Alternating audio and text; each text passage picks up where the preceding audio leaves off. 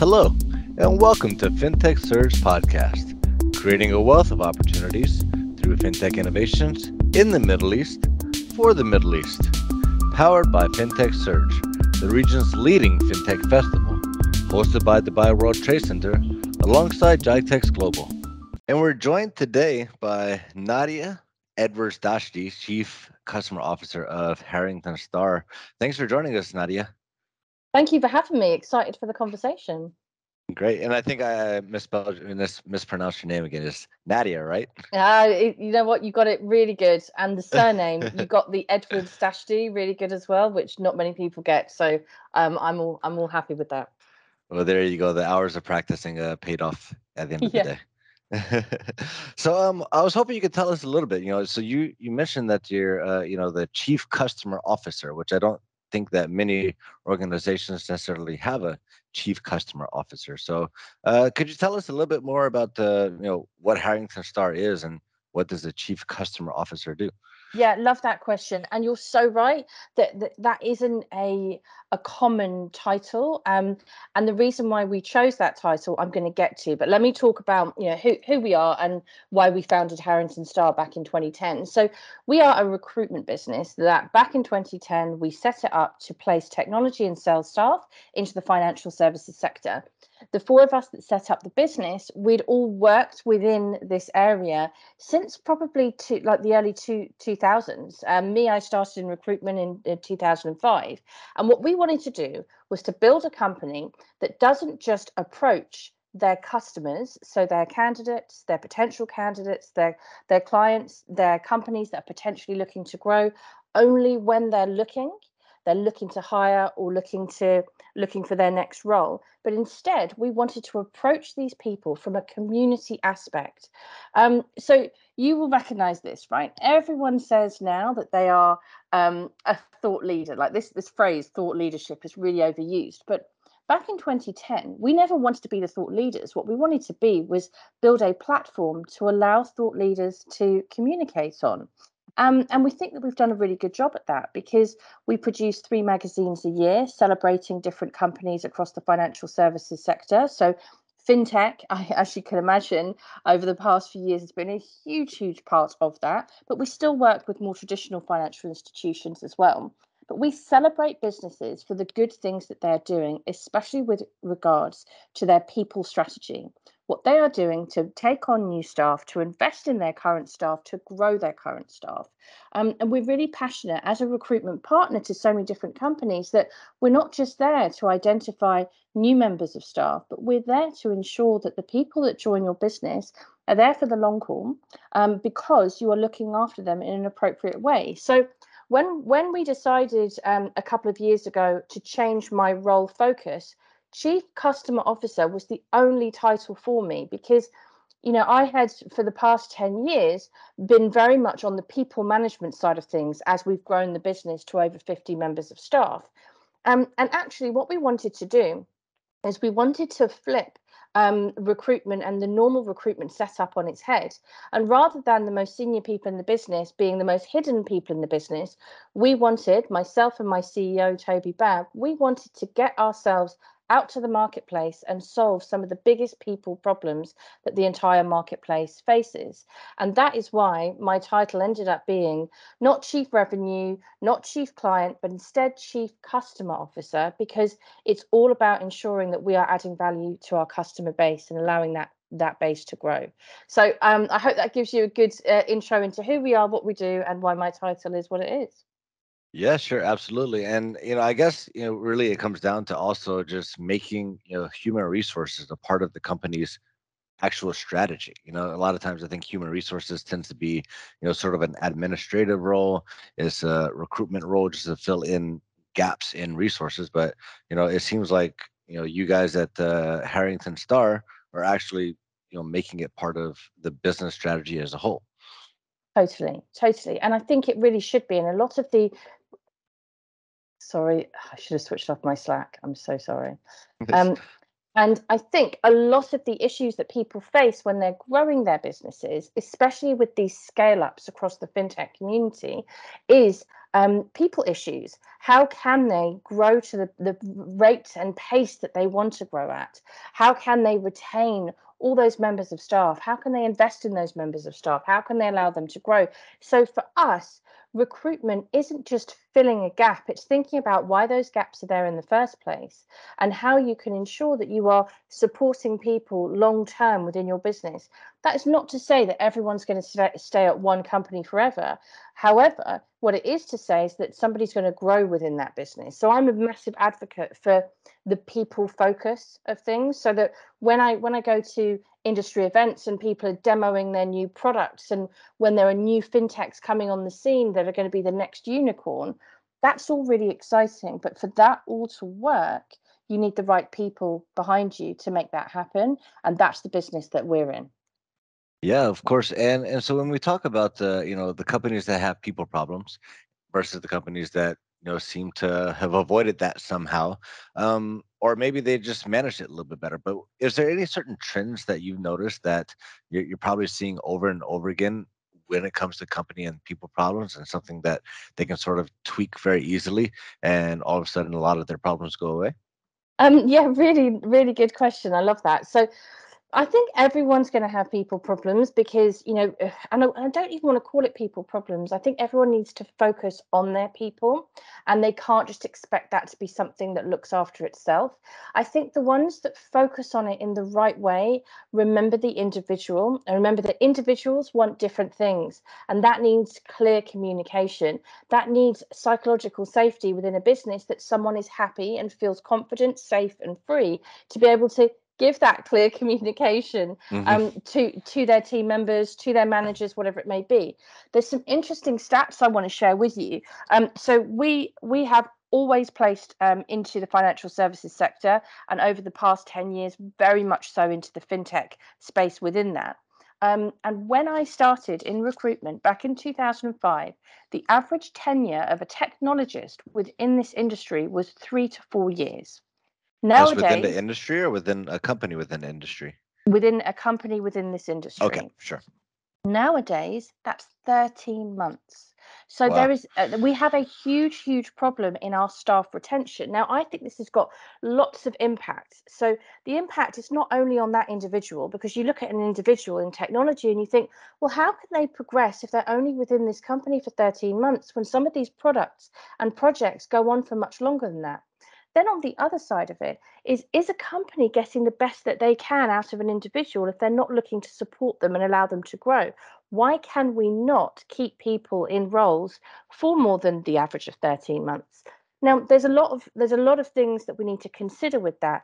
There's been really interesting stuff that's happened around pay, and people giving massive pay hikes to get the talent that they want rather than the talent they want to invest in. There's been lots of issues around individuals not feeling that they can talk to their managers. And the question you asked me was, is there any sort of insight that I can give?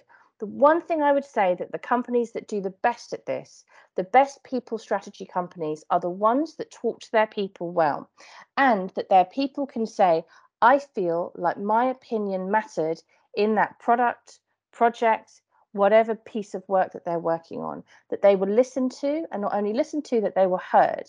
And this is really interesting. And the reason why I give you this as my answer is because we've recently completed a survey across 8,000 members of staff within the fintech space.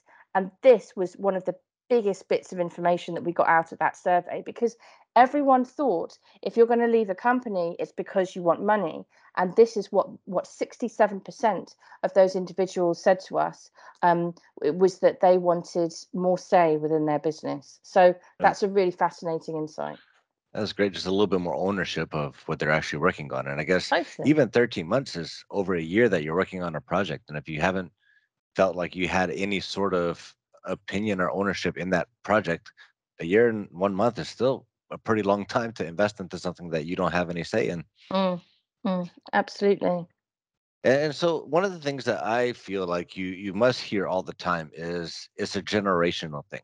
I'm sure the millennial conversation has come up quite a few times. Generation Z, people, they just want to hop from job to job. They don't have any patience, any attention span. They want instant gratification. what do you say to people that just feel like, it's not the company's fault, it's the Generation Z are just not quite willing to, slug it out Mm. and be part of the team? So look, you can imagine many people say this, right? Hmm. So I actually think that this is a mindset thing. So in life, any problems that you face, it's really easy to go and blame a demographic or, blame something else. But, as a recruitment partner to so many people within this industry, I've been trained to think about what can I do to make things better. And I do think that yes, the generational issue is contributes to this, but I don't think it's the only reason. And I do think that there's huge opportunity for us to get better, because if it is that the majority of your staff fit into the demographic that you've just described and they want new and different things, then surely we can offer that within our fintechs and within our financial institutions. Surely you can offer job moves within your business, because if you've chosen to invest in this one member of staff doing this one particular job, surely you want to keep them there longer because they're the right cultural fit to your business. So how about we move them internally if that is the one problem that we're identifying? But actually, I think it's a bigger problem. I think the bigger issue here is about us really engaging in the fact that people matter to our businesses. The more Series B, C, D funding that gets signed off, the more people we need to attract to this industry. And now I'm talking industry as a whole. If we keep hiring from each other's competitors, we're not bringing people into the space. And we need to be bringing people into the space, providing a really good journey for them so they remain within the financial technology sector, the fintech world, rather than people leaving in the droves that they are. So regardless of what the demographic may be, it's a problem we all face. And we talk about the events that are being held across the year and across the globe for fintech. And what's the theme for this year? Everyone's talking about collaboration. And I believe that collaboration is very much linked to what we can do to not be talking about the war for talent, but investing in talent and attracting talent to this industry that wants to stay within this industry. That makes total sense. And so I guess as you're talking, I'm thinking about, who are these people that are such high value commodities that we want to get into the fintech industry. Do you find that, we find more brilliant finance people trying to break in and climb the ropes of the fintech space, or is it more technology people that are developing an interest in finance and, using their skills and technology to build new platforms? So I'd say it's a mixture of both. So I do a lot of work going to UK universities to talk to students, not just tech students and not just financial students, but students of all sorts of degrees, from law to geography to English, about the potential of having a career within the fintech space. You do naturally see a number of people who are focused in finance looking at the fintechs. However, what we're working really hard on is how do we attract these individuals that are experienced in technology, and show them that this world will include them, will invest in them, will nurture them, will allow them to grow. And this is a huge focus of mine, because this isn't just people at university, it's technologists from outside the financial services sector. How can we attract them into the sector? Because they can learn the business side of things.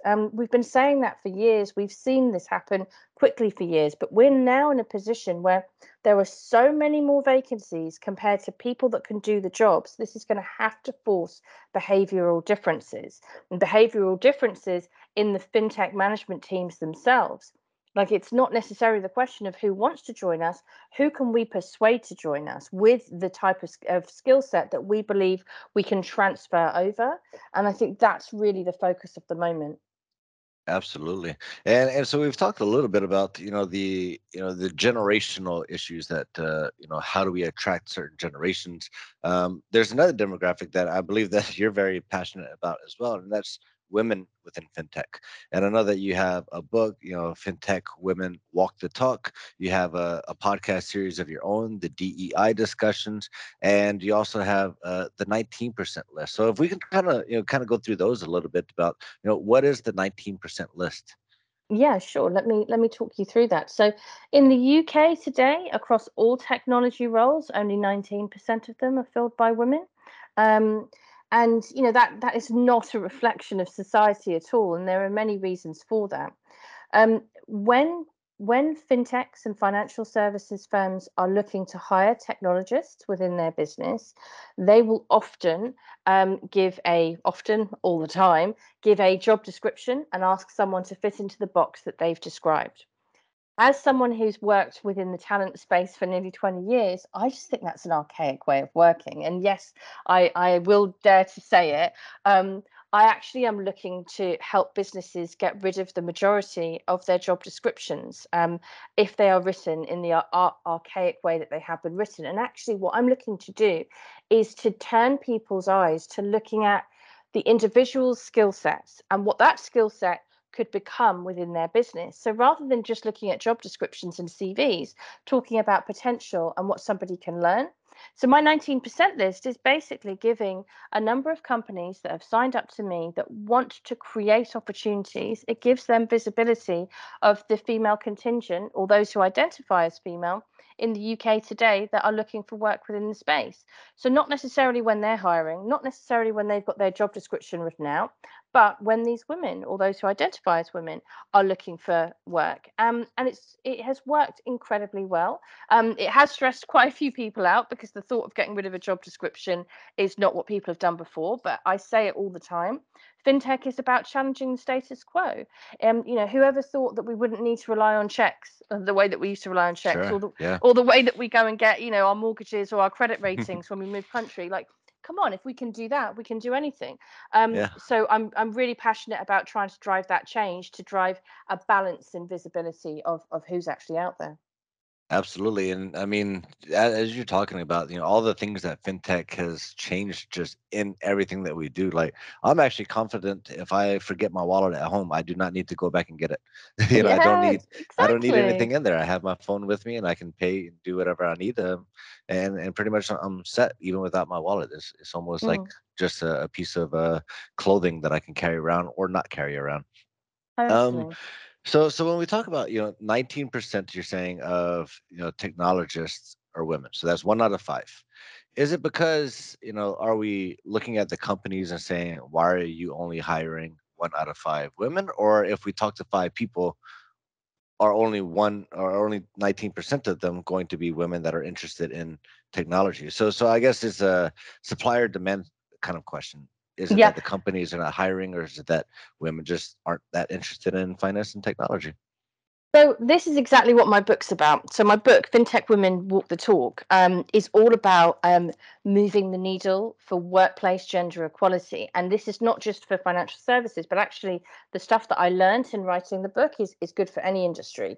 And basically that book was within it, I quoted 118 people from the fintech world on what they thought was the answer to the question that you've just asked me. Like, why do we face this imbalance? But more importantly, how do we walk the talk? What can we do about it? And out of those 118 people, more than 100 of them identified as women. So I really went out to people who are senior C-level individuals across the industry to ask, what can we do to make this better? And look, it is a supply and demand issue, but there's many things that we need to consider when we answer this question. Like at the moment in the UK, yes, between out of 5 people, only one technologist will identify as female. What are we doing in our school systems, in our university educational systems, that means that we are not bringing that talent through? And are we doing anything about that to change it? That's one issue. Another issue, which is really, really important, is that we are in the UK today losing technology staff. We're losing females at double the rate that we're losing males. So people leaving the technology industry altogether, it's double the rate on the female side. Why is that? What is wrong with our environments that A, women don't want to come and join it, and B, when they do, that they feel like they have to leave? Surely this isn't let's blame it on a demographic here, or let's blame it on a certain age group. This is a problem that we need to solve should we grow at the rate that the fintech community wants to grow in the UK. Now, these stats are slightly different in other countries, but it's really worth having a look at within whatever country you're based in, and looking at what you can do to be better. So my book itself, it celebrated so many different people from the industry because they're all doing different things to try and drive better environments, to not just enhance the belief that everyone will be included within this sector, but once you're here in this sector, you'll be supported, nurtured, invested in, so that you can grow within the sector. Now, the reality is that there have been many, many people who identify as women who've worked within the fintech community that have felt that they have to leave for a number of different reasons. And the book itself doesn't only raise awareness of what those reasons are, but then says this is what we can do to make it better. So some of the things that we can do to make it better will revolve around having DEI committees, having bias champions within the business, having clear communication, having a real review on how you fairly recognize people, how you fairly promote people, and how fairly you pay people. That's amazing. And it's a really amazing stat that you pretty much said half of women that are working in fintech are leaving fintech, correct? Or leaving their companies. And So so double the rate of men leaving. double Yeah. the rate of men. Yeah. So I mean, it's really interesting. It almost seems like if we were able to create just an environment that retains women, then that 19% could easily double Totally. just by retention, right? This I is mean, maybe. everything that I talk about. Absolutely. You've hit the nail on the head. Yeah, that's great, and it's really interesting that we know kind of, is it a supply or demand? Well, evidently, when the supply comes in, we're still not able to keep them, and if we were able to keep them, then it would be a lot more even of a split. I mean, if we're talking double 19, that's 30% or 38%, which is a lot closer to half than 19 is for sure. Absolutely. And so I guess one of the questions is how much better do you think the fintech space would be if this was a 50-50 split between men and women? So I am super excited by that question because can you imagine, right? So in one of the presentations that I do, because a number of companies will invite me in to talk to their management team about how we can be more inclusive and what we need to do it. And one of my first slides is a picture of a pie chart, right? And I'm always like, look, see this pie chart? Imagine if a quarter of society is in charge of working out how we appeal to 100% of society. Like what? Like, why would we do that? How can people who haven't had that lived experience try and be appealing to the masses? And right now, what is one of the key themes of the fintech community? It's reaching people that have never been reached before from a financial point of view. So surely we need those people that haven't been reached before to be part of the decision making so that we can then reach their communities. And this to me is just so basic. And actually, it's a big conversation in the diversity, equity, and inclusion community because this sort of business case for inclusion people struggle with. But I am super clear on this, especially within our world, because our world is agile. Our world is about challenging the status quo. And right now, our world is about reaching customers that we've never been able to reach before. So this to me is just totally in line with the inclusion movement. So even though our stats are dire, it's embarrassing our gender pay gap. It's embarrassing all the other pay gaps that we have. But actually, I think that we are in a really good position, mission-wise, values-wise, to just scrap all of that, erase that pay gap, erase the recognition gap, erase the promotion gap, and actually focus on driving this entire industry to be reflective of society, who are the people that we want to be appealing to.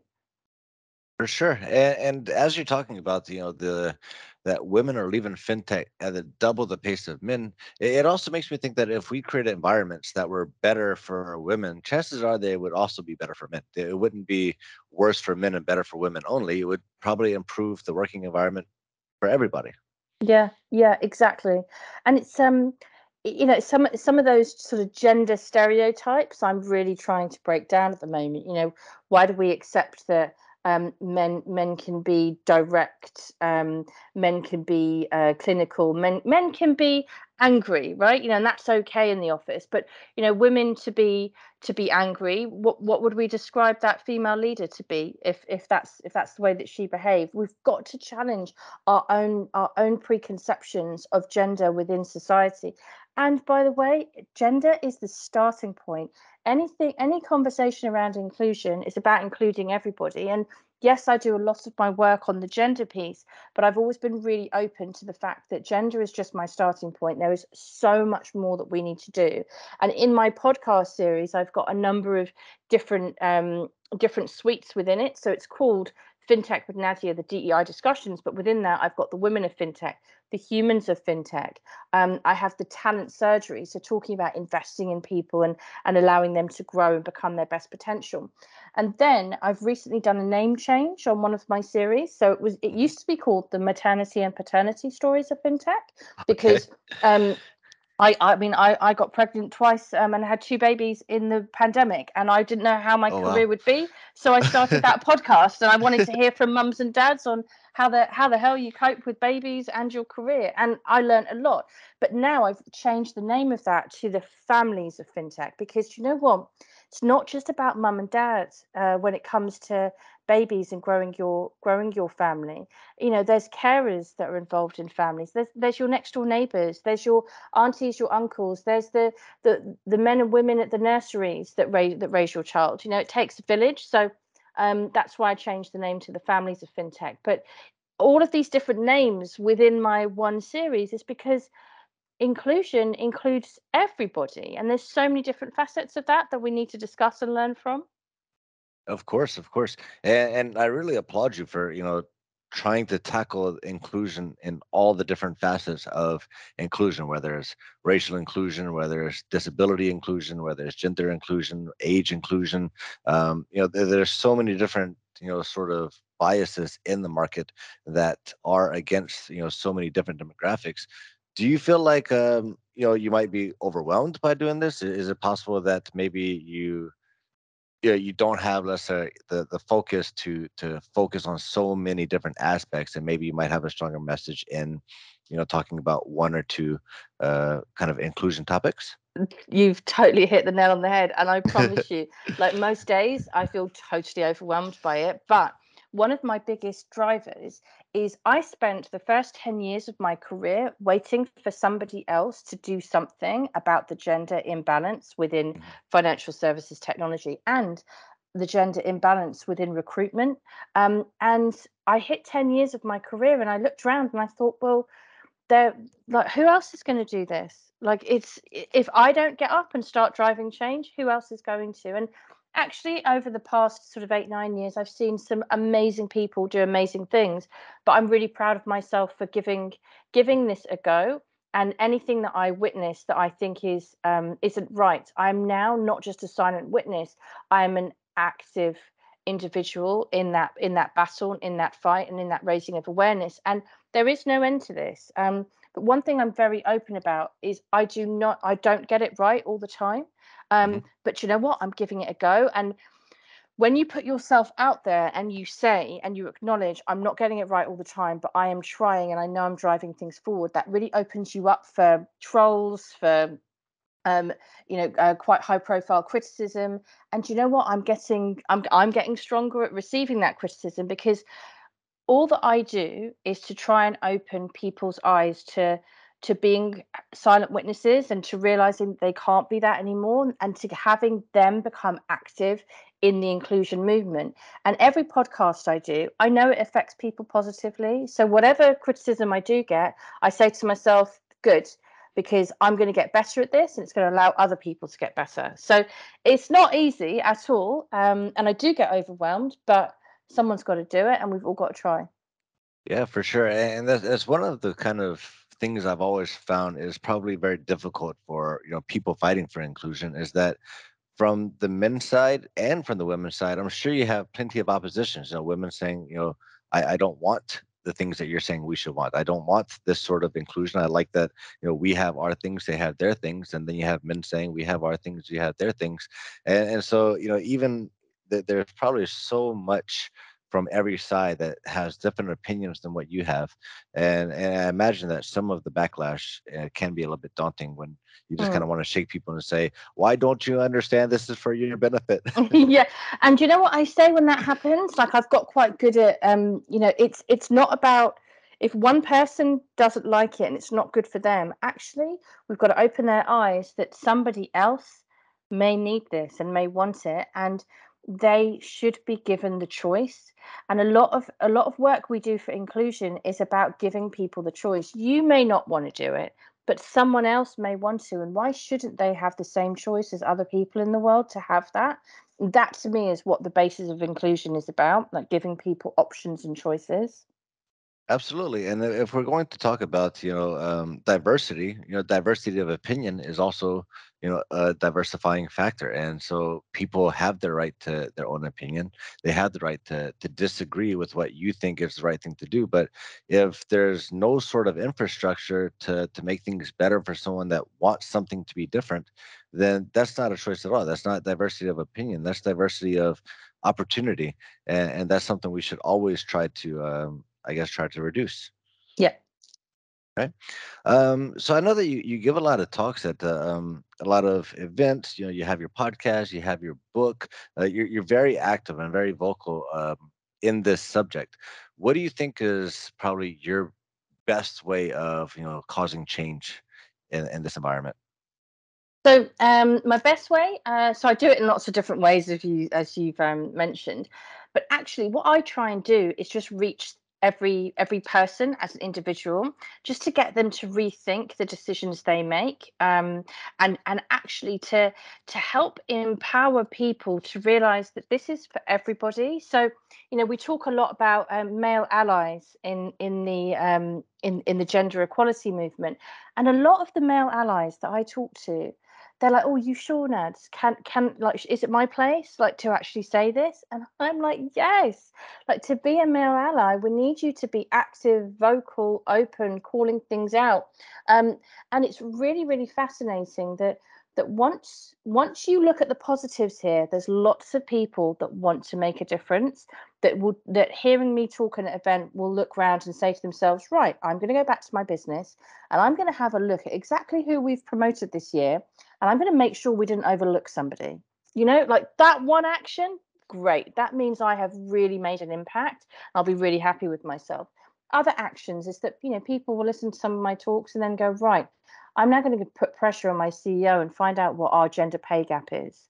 I want to know, or ethnicity pay gap, or our sexuality pay gap. I want to know how we are paying people and if it's fair.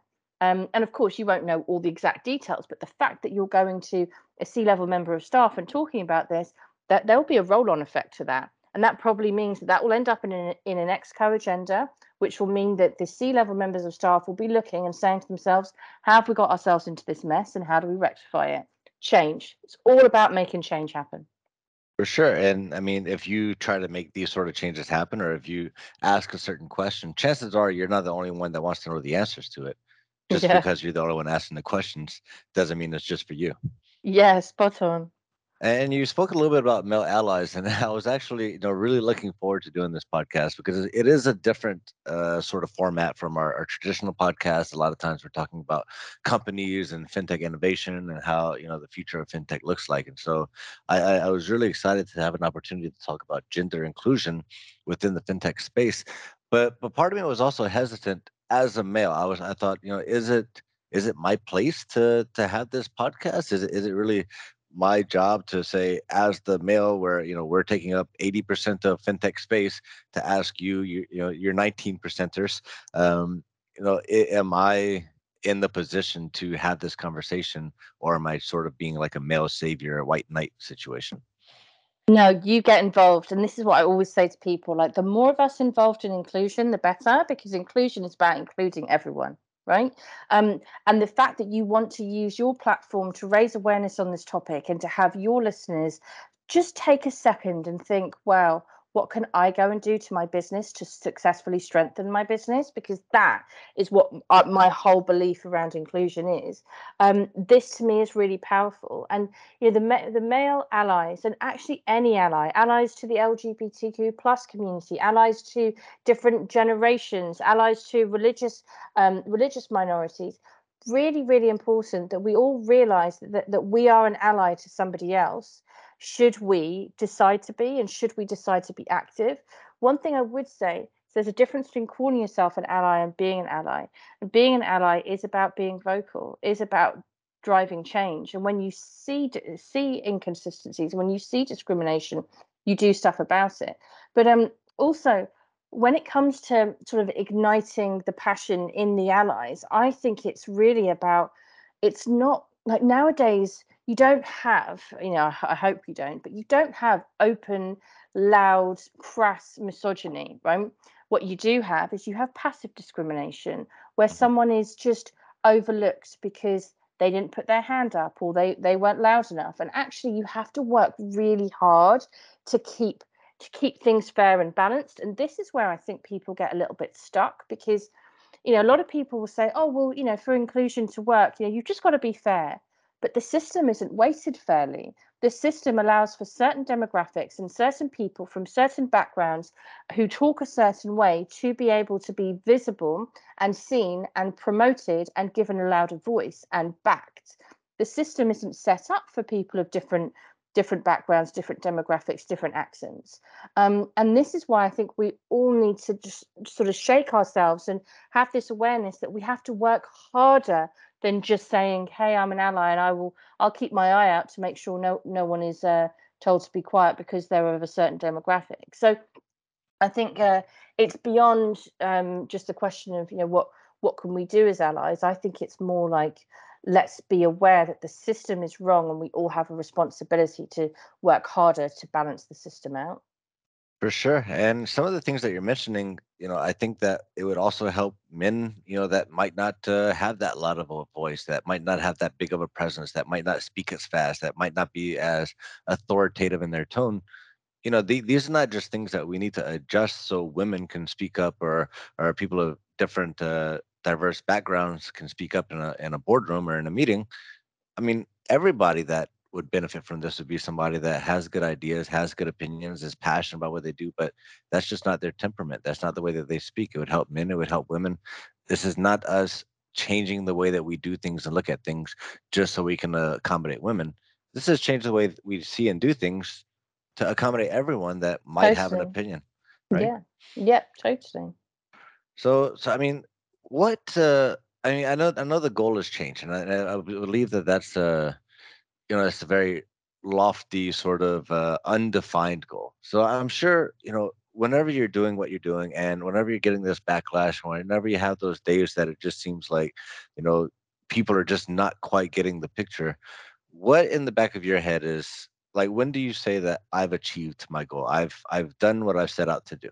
Is there ever a end game for you, or is it always going to be just on to the next? Do you know what, it is on to the next, because let's say we get gender sorted, right? What does gender sorted look like? Like we really have to work hard at dismantling this system and rebuilding it in a way where we're all part of the rebuild.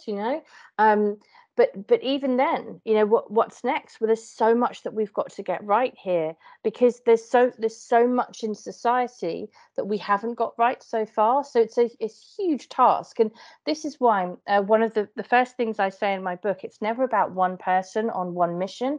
It's about all of us on our own missions, because we'll all witness different things. We'll all have different perspectives. And it's, imagine if everybody in fintech right now decides that they are going to be aware of something that they don't think is fair and do something about it.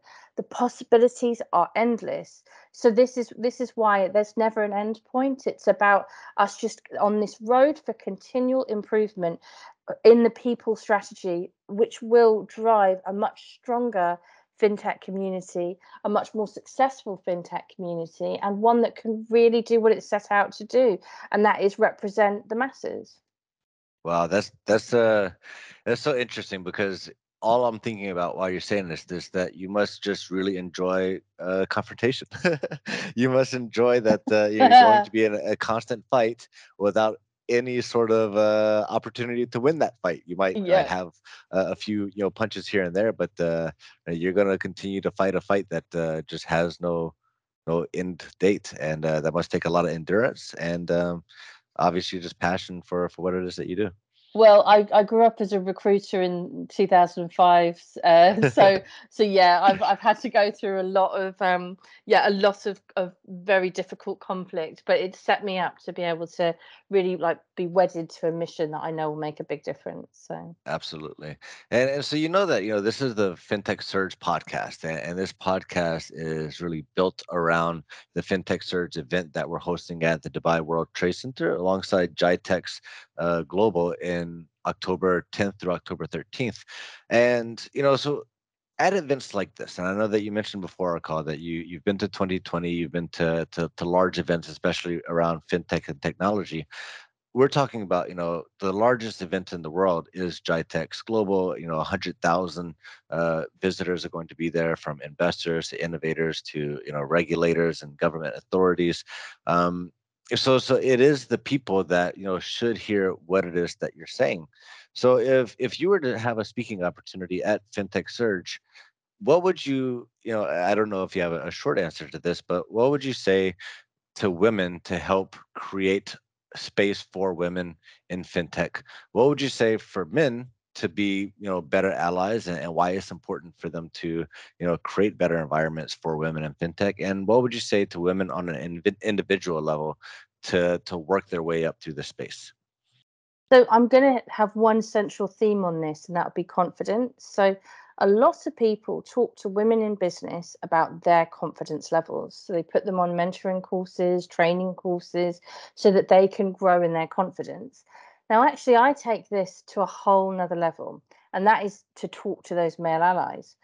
We have a problem in society that is reflected within the financial services and fintech community, that is our confidence in women, in their ability to speak, in their ability to risk take, in their ability to project their opinion that may not be the same as everybody else's, and probably won't be the same as everyone else's, since they're largely the minority in the room. So actually, I will just give it a really short answer about confidence. As women, or those who identify as women, we have to work on our own confidence. As everybody else, we have to work on our confidence in somebody else projecting their opinion, because the world of fintech is about learning. All of these events that I've been to this year, and I've been to so many, we're all there to learn. Why are we there looking at someone's demo? Because we're looking to learn about that demo. Why are we listening to a panel or a fireside or a keynote? Because we're looking to learn from that perspective, that opinion, and we're looking to learn so that we can strengthen ourselves and that we can get better. So let's all, from our own different angles, and the three questions that you just asked me, let's all focus on that confidence piece. Confidence in yourself, but also confidence in others when they are trying to project their opinion. That sounds great. And definitely after this conversation, going to FinTech Surge in October is definitely going to give me a new way to look at, what are we looking at whenever we see these exhibitors, we see these investors and these technology buyers. I'll probably be seeing 19% only of women, and is something that I'm going to definitely have a different perspective on as we're going about this entire show. So thank you so much for all of this insight. I really appreciate it. I hope that our listeners are definitely going to think about, how can we make a change. It's going to be some reflection, not just looking at their own organization, but looking at themselves as well, and whether they've been, allies to the cause, or whether they might have, unknowingly contributed to the problem. And so, I really appreciate everything that you brought to this table today. Thank you so much. I've really enjoyed it. Great. Well, I look forward to seeing you soon. Thank you for listening. Subscribe for all the latest updates on FinTech in the Middle East, and join the conversation over on our social channels. We look forward to seeing you at FinTech Surge in the Dubai World Trade Center from October 10th to October 13th. I'm Stephen Best, and this has been the FinTech Surge podcast, creating a wealth of opportunities.